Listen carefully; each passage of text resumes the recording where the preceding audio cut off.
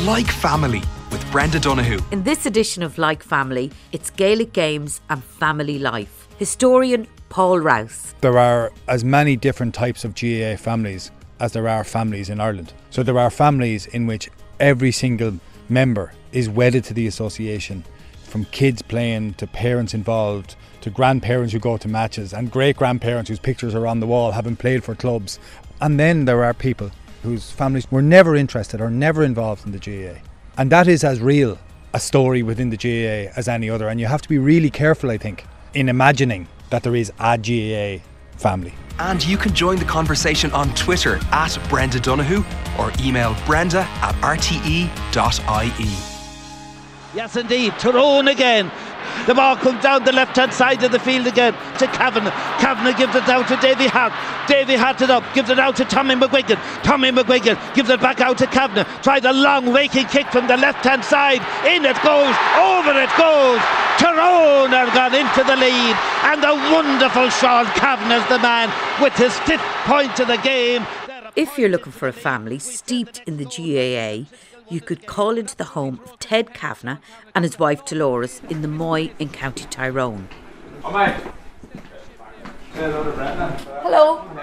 Oh, hello. How are you? This is Dolores, my mum. Tea or coffee?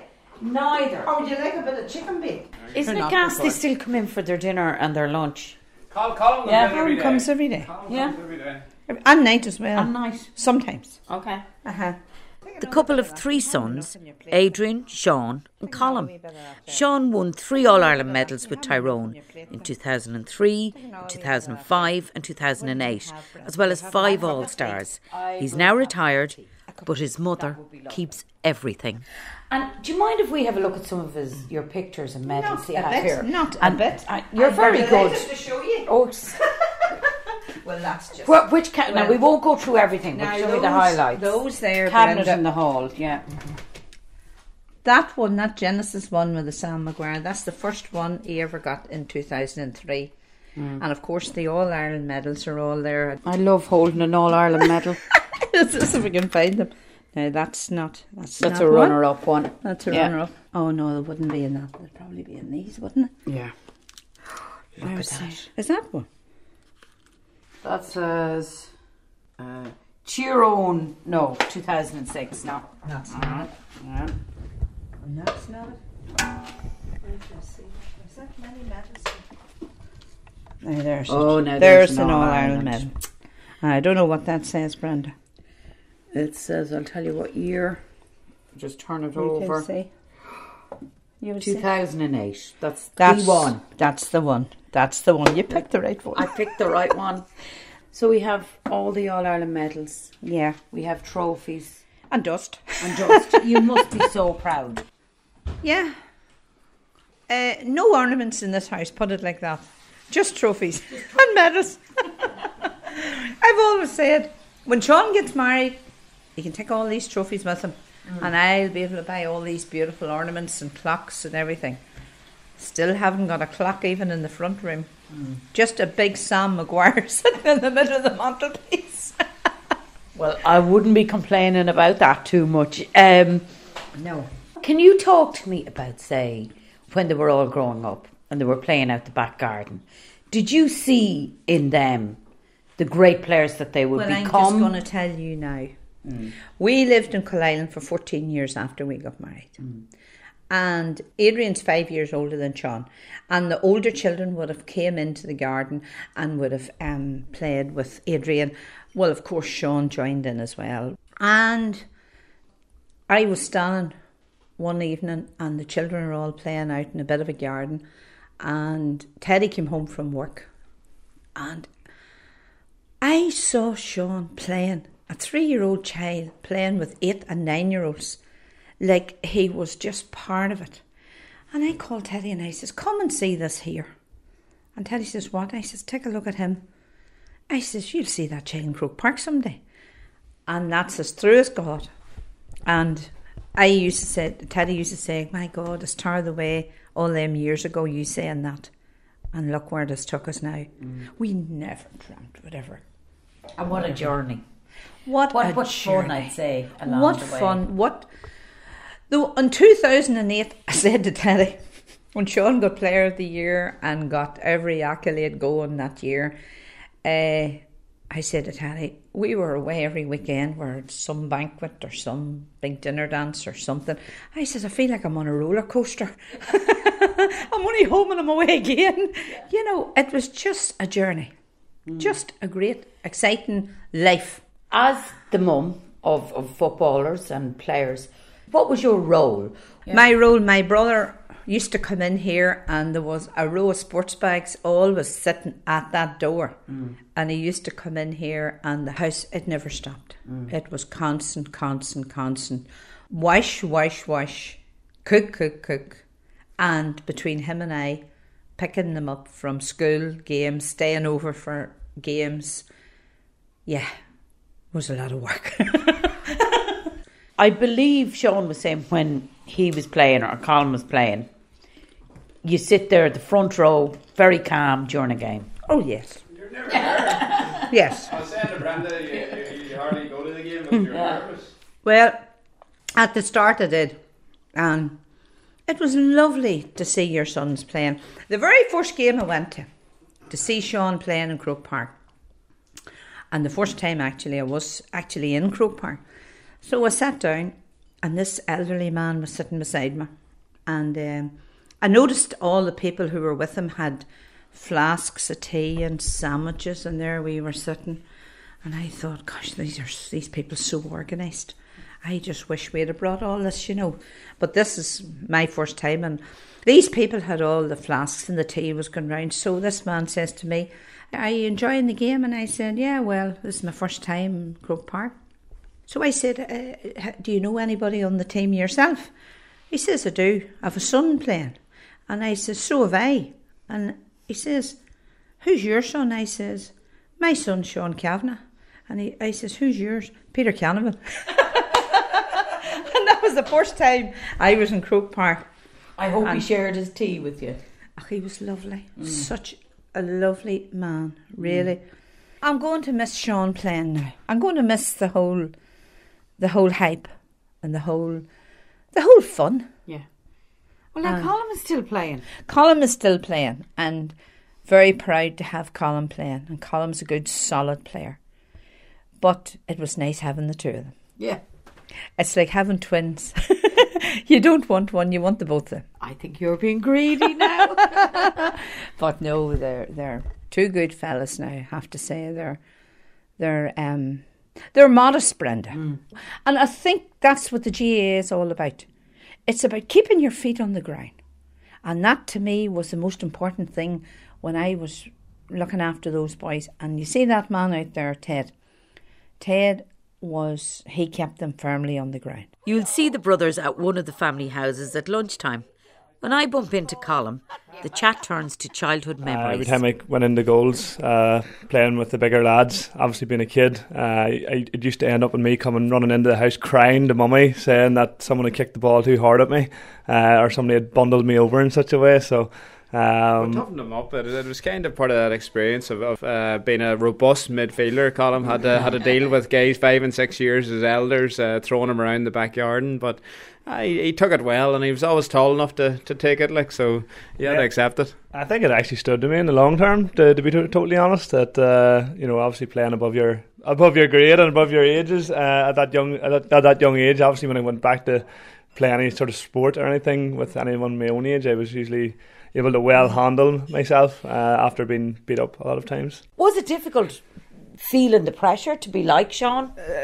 Yeah, Sean was always regarding our house as golden boy. Like he won, I suppose, to be fair, he won everything. From a young age, won All Irelands. I like the way Colin called me a golden boy, because I always thought Colin was a golden boy. Colin was mummy's boy, and Colin always got the extra chips. Colin always got the extra attention. He always was better styled out than me. I certainly wasn't a golden boy around the house. I might have been on a football field at times, but never around the house. I'd step in on that. I think if you go up to our house at home, there is probably about 6 walls dedicated to Sean, and I think the only picture I have up at the minute is myself and my newborn baby girl. So I think there's slight slight favouritism going on in there in terms of photographs and you and that. So they just haven't redecorated in a long time. That's the problem. I don't think so. All awards and everything and pictures, all definitely up in the home house of him. I think there's maybe one. I say there's only one picture of me, but look, him having all that success and all that, it made me want it. It made me want to try and emulate something that he would have done.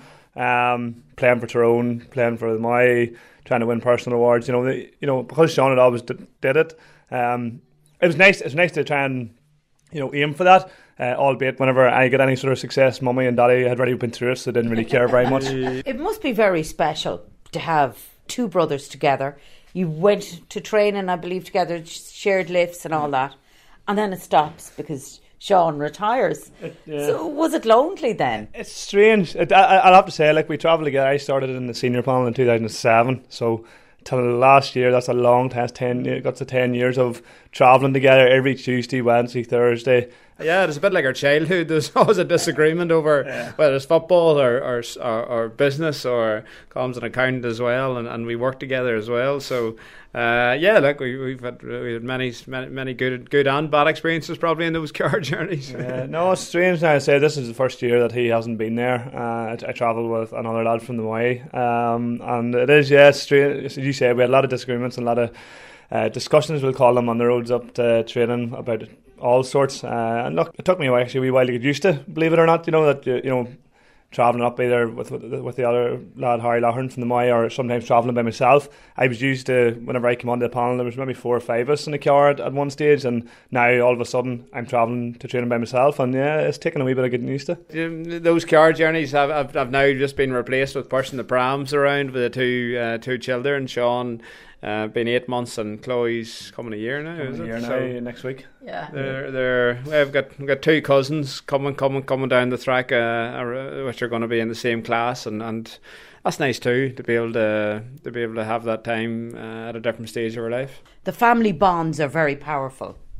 Okay, I don't think we would have achieved all we've achieved without the knowing the support was there from mum and dad, without knowing that before that Granda was so proud of watching us play for the Moy, and then ultimately watching us play for Tyrone. So it's just what life is, acknowledging the support and the onus that's on you to be part of that chain, and that's a class thing to be part of. And we probably don't take that much time to reflect on it, because life does move by so quickly, and it does seem like yesterday that myself and Colin were sharing bunk beds up in the home house, and now those beds have been replaced by beds for my kids, and cots for Colum's. Colin leaves with Chloe, and I sit down with Sean to ask, what does the GAA mean to the Kavanagh family?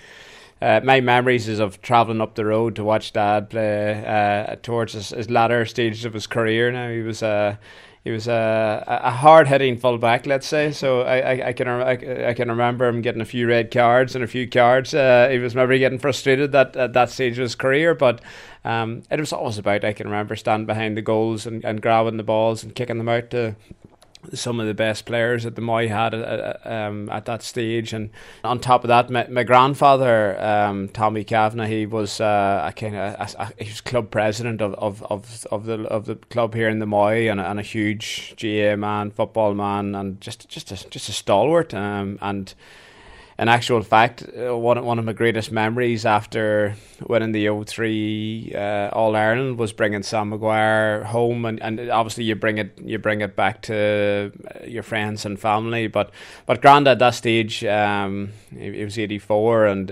he wasn't in brilliant health, but I just remember having to almost wrestle Sam Maguire off him, and it was he was incredibly strong, so it was a physically tough moment. But at the same time, I look back at it now with such fond memories, because he was so proud. He had gone to every All Ireland final in something like 50 years. Him and his friends travelled down. He worked in the railways, and he used to get the train down for as long as he could remember. And it was just that one day of the year everyone went to the All Ireland final, whether the ticket or not. And being able to bring that back to him, and he was a typical Irish man in that he didn't like to show emotion, and I never saw any emotion of him through my whole lifetime until that moment where I can remember seeing the tears in his eyes. And I remember thinking to myself, even as a young lad, I was 19 or 20 at that stage, that I had really made a difference to his life. Even at the very, very end of his life, he passed the following year. So it was just amazing to have that moment and that memory, that I was able to bring a cup home to a man who had spent his whole life going to Dublin and following the likes of the Kerrys and the Dublins and the aristocrats of football of Down and whatnot, winning this trophy. So, see, when I hear something like that, I get all emotional, and I'm trying to kind of explain to listeners who mightn't quite get it what being part of it means to a family. It's just, look, it's undefinable, the happiness it brings, but it just means everything to you. There would have been times where there was 4, 5, 6 Kavanagh brothers and my father's family all playing for the Moy. I can remember a Kavanagh at full back, centre back, midfield, full forward, and a couple of them on the line as well, and maybe a couple of sisters shouting on the line as well. So they're probably reffing the game as well. It's just a family affair, yes. And then everyone goes back to the house and drinks tea and on a Sunday evening or whatever it is, and talks about football then for the post match, and then who we play next week, and it all starts again. So day in, day out, all I've ever known is being around homes and houses and chatting about the season ahead or the season behind or the trials and tribulations that goes with every GAA club. And as much as we love to complain about it at times, it's what makes us and it's what defines us as people. By kind of being involved in the GAA, did it give you a direction you think was the best direction for you? For sure, the people I met through the years, like Fanula's family or my wife Fanula's family is GAA orientated as well. She used to go out with actually a guy I played football with on a school's team, and that's how I first met Fanula. So that worked out well for me. I'm not sure about the friend, but Fanula's mum and dad were as steeped in it as my mum and dad were, and it kind of, I'd say I could point to everything in my life and do a diagram to how the GAA influenced that. Family, employment, schooling, and you realise that the world is very small when you have those connections, and they're all formed on that beauty of GAA and just our love for that. Speaking of your own individual family, okay, so growing up, big GAA house, what were the different roles that kind of people had within the house? I suppose my house growing up was 3 boys. It's myself, who's the middle boy. Colm is the youngest. He's a baby and the spoiled one in the house. And then we've an older brother as well, Adrian, who played GAA, not to the same level as myself and Colm has probably achieved and accomplished over the last number of years, but was very much big into sport as well. So mummy, obviously, being an Irish mummy and raising 3 boys, it helped that she was a cook. So she cooked in the local restaurant here. So I can remember mornings of championship matches, and the traditional Irish fry. It kind of has been culled back over the recent years with the move towards nutrition and all that. But that's what mummy did. Mummy fed us incredibly well. Mummy ensured that whenever we needed lift somewhere, and it was the typical feeding, washing, driving, and just being there for us. If we lost a big game, I can remember so many times being in tears and being distraught, and your mum and dad was always those people that knew how to pick you up and what helped, and she's done so much for us.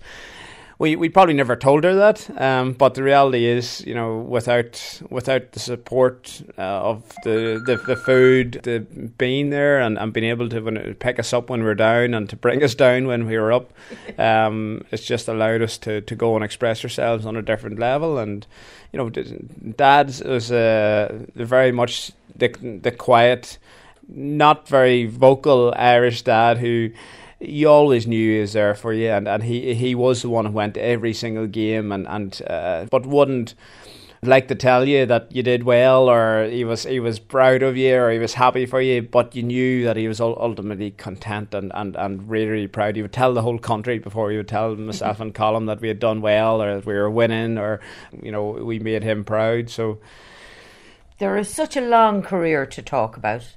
There's so many All-Ireland finals, All-Ireland wins, All-Stars, then your club success. Where do you start?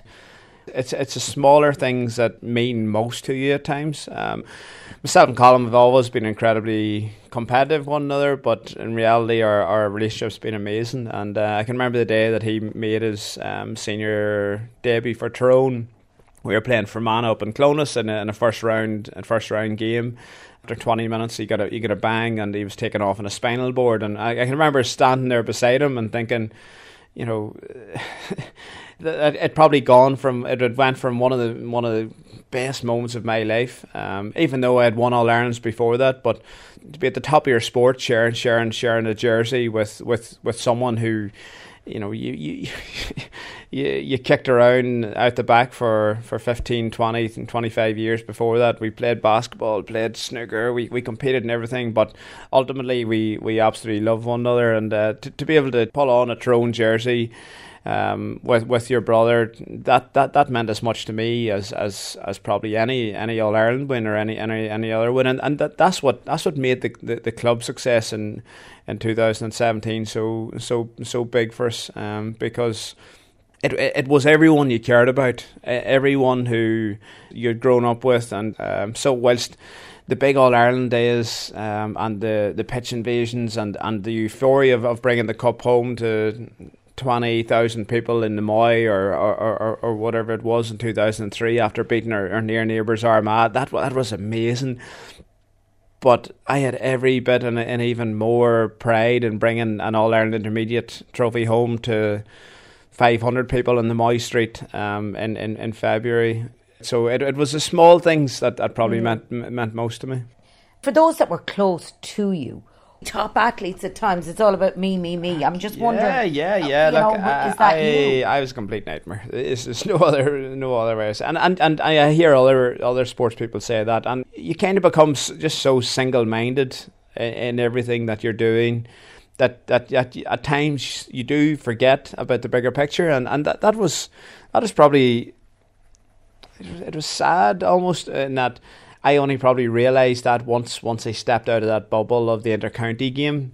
But you do, as a sports person, you get over-consumed almost with the piece in front of your face, the next training, the next gym session, that the injury that you have to ice, the mental torture of thinking, am I going to play well? Did I play well? Have I let anyone else down? And the reality is, I've probably played more for other people in my career than I played for myself. Probably spent a lifetime of trying to impress the likes of my dad and impress, just do my family proud. I was never happy with accepting second best. Never it's a double-edged sword. Never been happy has really driven me on to being something much probably greater than what I probably could have achieved otherwise. So. It's what's defined me, and I'm still trying to do that now. What I've done is maybe transferred some of that to my work and also to my families. I'm able to put some of that energy into playing out the front with the girls, teaching Clara how to ride a bike the last couple of months, going to swimming lessons, I haven't delved into dancing in the face yet, but Fionnuala looks after that, all other things. Say your 3 children. They get to play county football and they become, obviously, like yourself, they're addicted to the game. They want it, they love it. How would you feel about that? Okay, I'm almost itching to get baby Sean and pushing him down into, before he's even able to crawl. I've ready visions of him in a Moy senior jersey, in a Tyrone senior jersey, and doing some of the things that I've done. Oh, thank you, hon. Well, if a young Sean wears the Tyrone jersey 20 years from now, he may encounter another young man called Barra wearing a Dublin jersey. Oh, cheers. For if the Kavanaghs have been with the GAA forever, Little Barra's family are complete newcomers.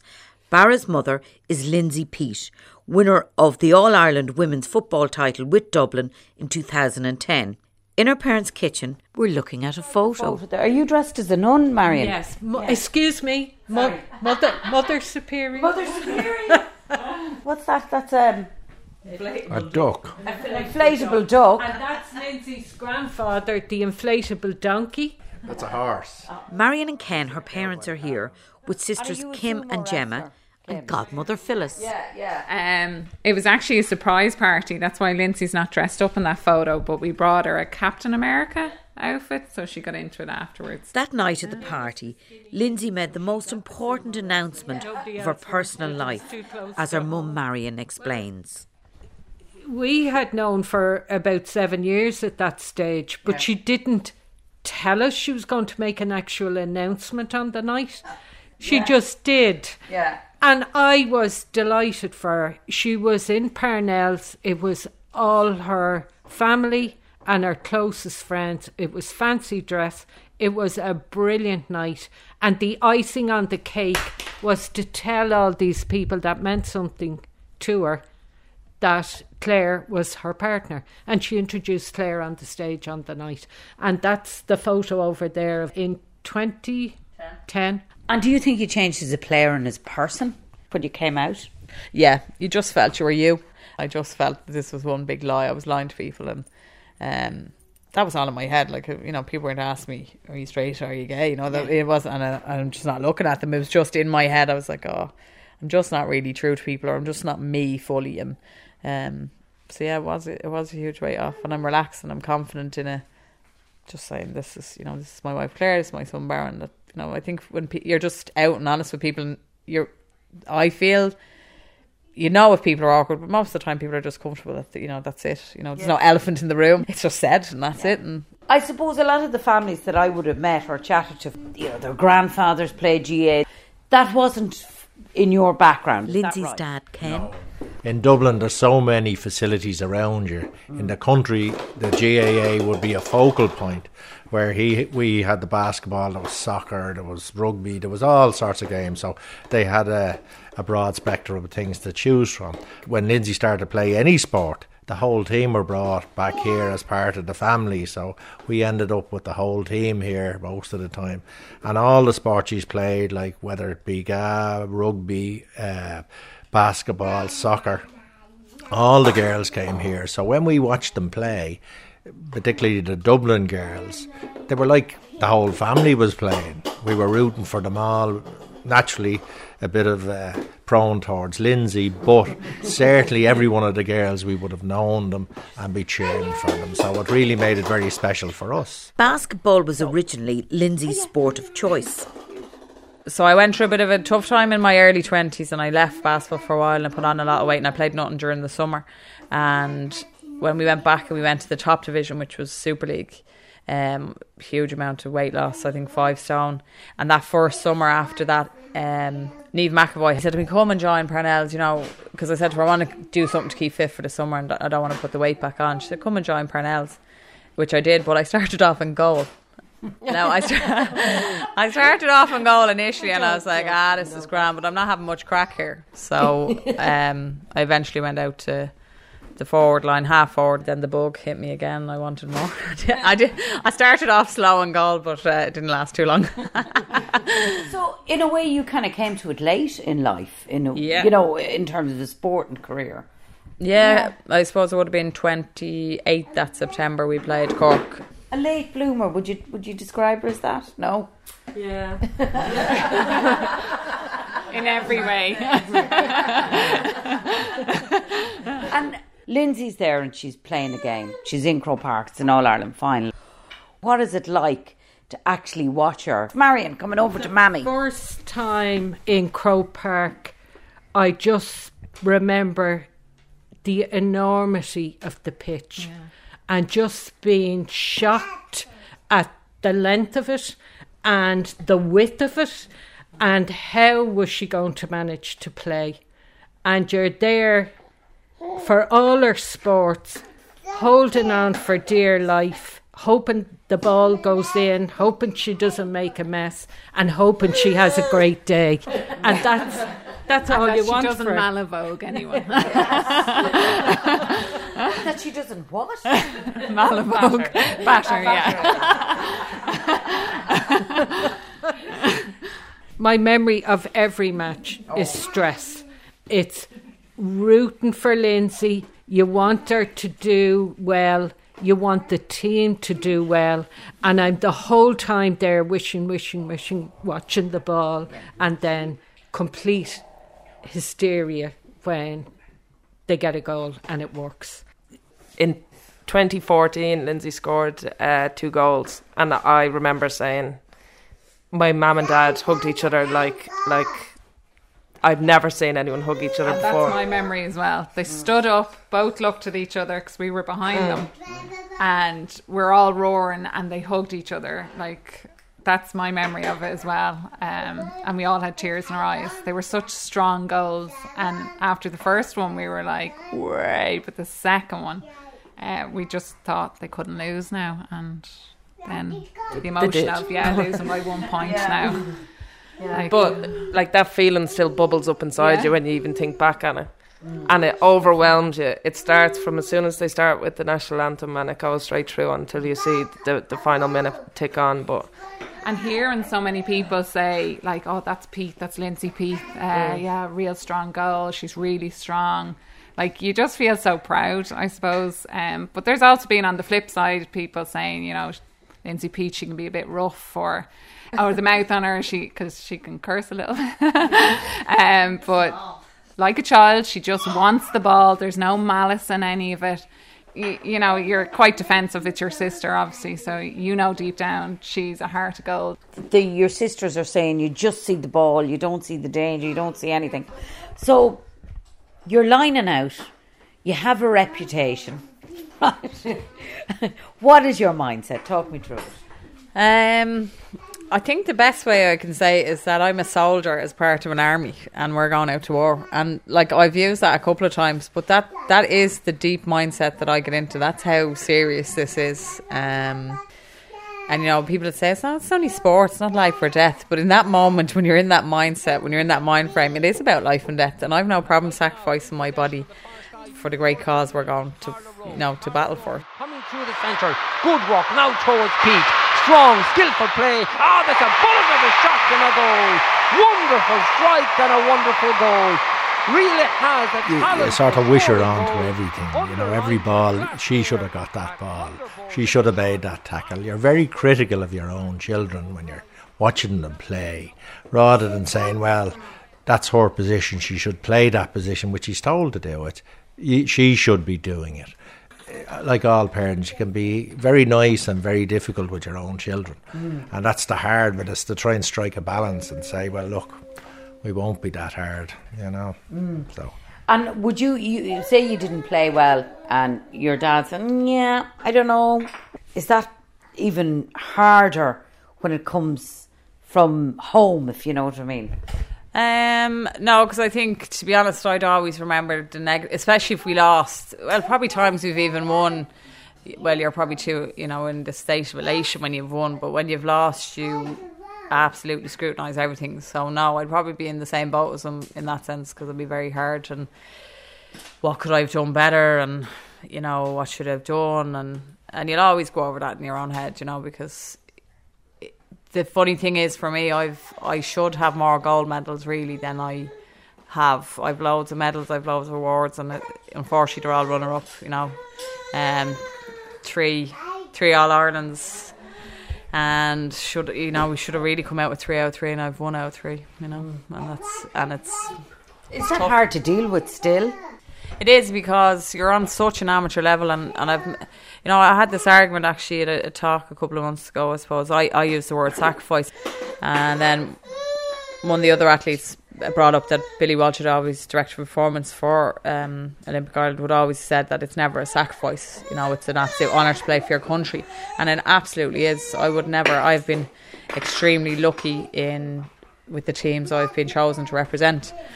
But when you look at the reality, when you've lost, you know, you have to look at it that it's a sacrifice away from your normal everyday life. So social life, I've missed weddings, I've missed christenings, I've missed birthdays, I've gone and been the DD and not drank, I've been on a strict diet. On that sense, it's a sacrifice, but it's not, I'd do it over again. I do it 10 times over. I'd do it even more, because my only regret is probably not coming to it earlier in life. Because it was a bit wild when I was younger. You look at, could I have gone on scholarship? That now, Marion, now. Scholarships to the States or, bits like that. So it's bits like that you'd say, yeah, it's a sacrifice away. And that's where the silver medal comes in. You're like, oh, that sacrifice. And, we didn't perform today. And, it happened to us actually so much with Dublin, with such a talented team.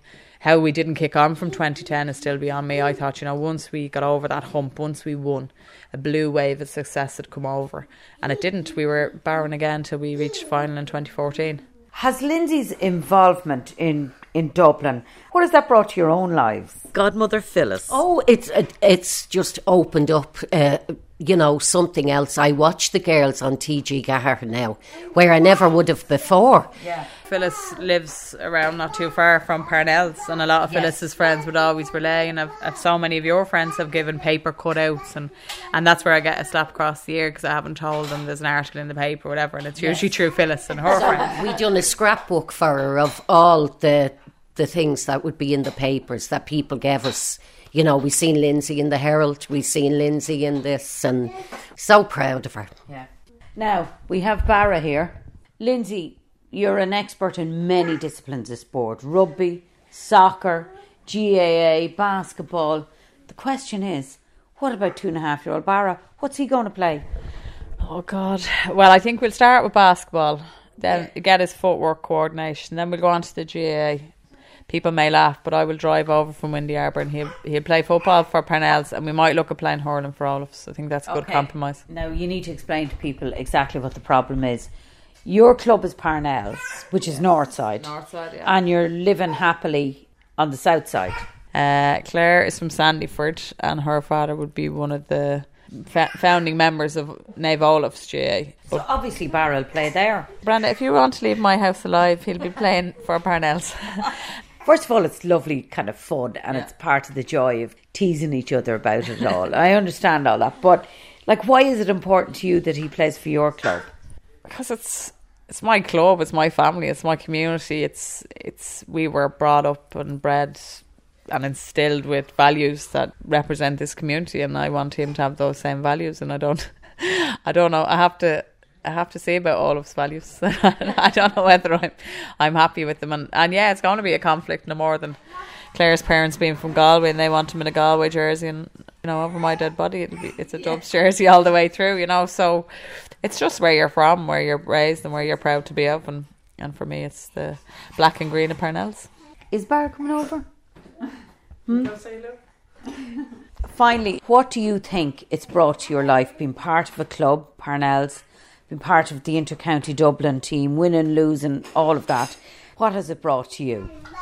I think it's changed me as a person. I think it's instilled huge values. It's given me focus. It's given me belonging. It's given me confidence. It's given me a huge amount of friends and a lot of love, and a journey that I couldn't imagine changing along the way. And I think it's been an integral part of my life, and as I said, my development. And it's a huge thank you to my family who have played a big part of that along the way, but the people in my club and the people who've gotten me here. And I've had many fabulous players and mentors and coaches who've really put a huge amount of effort and invested time in me, and not always on a sporting level, sometimes on a personal level, just to help you along and get you over. So my family obviously have been the epicentre and the huge support, but the club has played a huge part, and there's been great people along the way there. And last word to Marion. To see her come full circle, to see her happy, and to see her having achieved all that she has is just, for a mother, fantastic. And that was Lindsay Peat and her family. The involvement of women athletes like Lindsay is part of the changing culture of Gaelic games. 1970, 90 years after the GAA is founded, at that stage you're looking at a time when men had walked on the moon, but women still hadn't kicked the football in Croke Park. But the one thing we know about sport is that it absolutely reflects the society in which organisations find themselves. And the transformation of Irish society over the last 50 years, but really over the last 20 years, is so immense. To imagine that you could have Gaelic games as something that was a male preserve is laughable. The single most important thing that has happened in Gaelic games in the last 20 years is the influx of girls to play. And this will transform the organisation in the next 20, 30 years. As the generation who've come up in the last 10 years themselves become parents and themselves possibly get involved in GAA clubs, and they themselves will be in a much bigger position to coach. And you will, in my view, then see more women coming into coaching men's teams and not just women coaching women's teams. Paul Rouse, historian.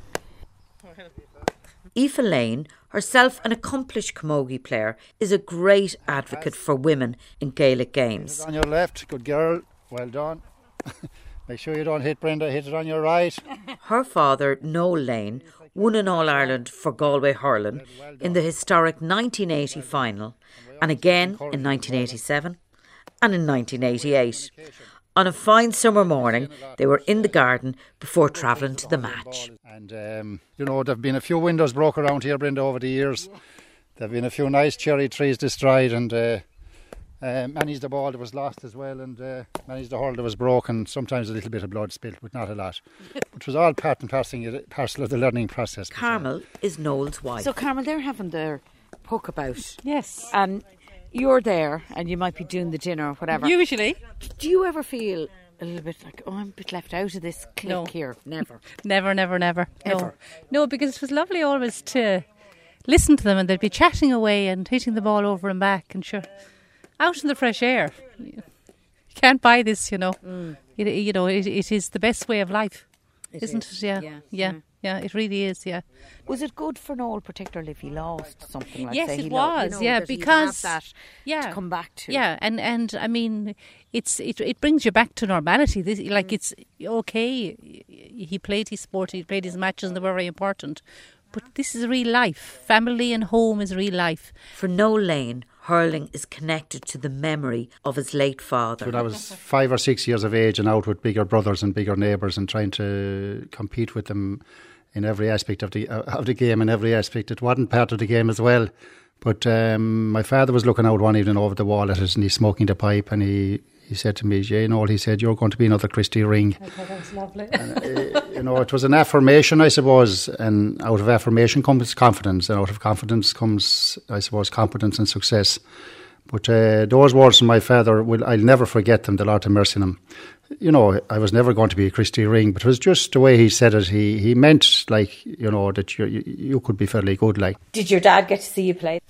He wouldn't have gone to that many games. He was at a few of the All-Irelands. I remember after the 1980 All-Ireland when we went in to Sacred Coeur Hotel, and he was standing, himself and Nana, Noel's mum, standing on the corridor, and he was crying. He'd be a man of few words. Yeah, he was a quiet man. He was a quiet man, and he was a twin. He would have played minor for Galway, and he played in the county final in 1939. He was a Claredon Bridge man, a neighbouring parish. And we were a farming family, lots of work to be done, but he always gave us the space, and me in particular, I think, gave me the space to go off hurling and go training and go practising, and he certainly had a big contribution in my career. And hurling brings back memories of his daughter Aoife as a little girl. I hurled morning, noon and night when I came home from work. Every evening with this little lady here, Aoife, came along, and when she was 4 or 5 or 6, she'd be waiting for me to come in the gate in the evening, in over the grade. Poke Daddy. And before dinner or before tea, we'd be outside in the lawn and we'd be hurling. And Aoife was extremely skillful from a very early age. She had all the touches. She loved it herself. She had a great passion for hurling, and was a great hurler indeed, and was very proud of her as a camogie player. But I would imagine that those 10 or 12 or 15 minutes before my dinner was a big part in honing my skills as well, because I suppose I was trying to show off to her a little bit, but at the same time trying to teach her the right skills. So I was making a huge effort to do the right thing, and that probably indirectly was helping my own game also. Aoife first saw her father play in an All-Ireland final in 1990. You were probably 9 in 1990, born in 81.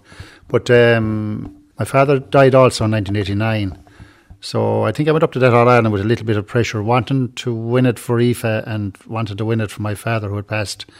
But it just wasn't to be. But it was harder afterwards, losing that, knowing that it would have hurt Aoife, you know, because I know it would, and I know the way she took defeats, and that it used to, she said herself, stress her out, and she get very upset about it. So I would have loved to have won that one for her when she was old enough to have really appreciated it, but it wasn't to be. And hurling has been the backdrop to his married life to Carmel. So how did they meet? We met at a dance in the Classic Ballroom in Gort. And the Classic Ballroom in Gort was the place where everybody met, where all couples met. It was a fabulous place, yes, now gone, but it was a great place to meet someone. It was love at first sight, I think, straight away. Yeah. How long of a courtship did you have then before you got married? You know, I didn't have much time for courtship. I was very involved in the hurling. So, you know, it was... 2 years. Yeah, we'd met in 78 and we married in 1980. Okay. Yeah. So, yeah, I mean, it was great. I was pushing on a little bit. Carmel was young. But, I was a young girl, I might add. We couldn't wait to marry and settle down. I built a house and it was great. And then Aoife came along and made things even better. So, you know, it was great all along. I mean, our family at home, it was football we watched at that time, you know. So I didn't really, so it was very new to me when, you know, going to the matches and all of that was very new. And I found it so difficult to even to follow a game, to be quite honest with you. But anyway, there you go. I got into it very fast, I can tell you. Yeah. Because we married in 1980 and Galway won the All-Ireland in 1980. So it was a baptism of fire at the time, yeah. But look, it has been great. 1980 was historic. Just remember, it was so many years since Galway had won All-Ireland in the 80s. And 1980 was... like it was like a dream, I suppose, really, when you look at it now. 57 years since 1923, yes. Yeah. So there was huge excitement and euphoria. But it took over your life for the whole year, you know, because every night there was some place to go or something to do. Is this post the win? After the win, yeah. And, I mean, every place you went, there was either a crystal presentation or a trophy presentation. I won't tell you where they all are. But they were so much. I mean, clubs and every place they went, everybody was so good to them. But at the same time, it's not real life. I mean, you know, you still have to go to work. I work, and Noel was working, and it was hard. I won't tell you a lie. It was difficult. I mean, there was no place that you didn't go that you were kind of maybe ever so slightly pushed aside. And they wanted to get to that man, that hurler, you know. And that was understandable, of course. And like sometimes, yes, it was fine. More times you feel like saying, I want you to go away and leave me alone. But I often say, and this was something I talked about with the other hurlers' wives, someday I used to say, I'll write a book and I'll call it, Is This Your Missus? Because that was... that was always the question you'd be asked then, is this your missus? But, you know, when you're young, I was only 21 in 1980 and it could be difficult at times, but look, you got on with it. Did you understand that from her perspective, Noel? Probably not so much at that time as I would have in later years. You know, it was kind of all about us. So playing at inter-county level was a very selfish kind of a thing, and you put a lot of time and effort into it. And Carmel was brilliant, like, I mean, you know, and the wives are very important and the partners are very important right throughout it. I mean, they're there on the Monday morning to put things into perspective, whether you win or lose. They're there for the triumphs and the defeats, you know. And Carmel made an awful lot of sacrifices in those years to let me follow my dream, you know. So I was a lot about me, maybe, but at the same time very conscious of Carmel and the effort she was putting in. She was working, we were starting a young family. So I think I played my role quite a bit when I could, but, you know, in between there was an awful lot of training and an awful lot of games and an awful lot of matches. And when we did win in 1980, a lot of celebrations, and, you know, we were called upon a lot, and you're obliged really to bring the cup around to schools and to different places. And sometimes we didn't come home after school. No.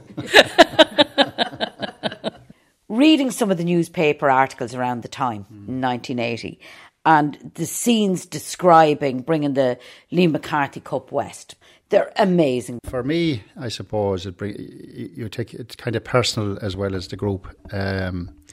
All the people that influenced you along the way, your parents, your club, your family, your you know, the school, national school, your Tom Doherty for me, Our Ladies College Gort, Sean Devlin for me, amongst other teachers. All of those people that influenced you, and in my club as well, there were so many people.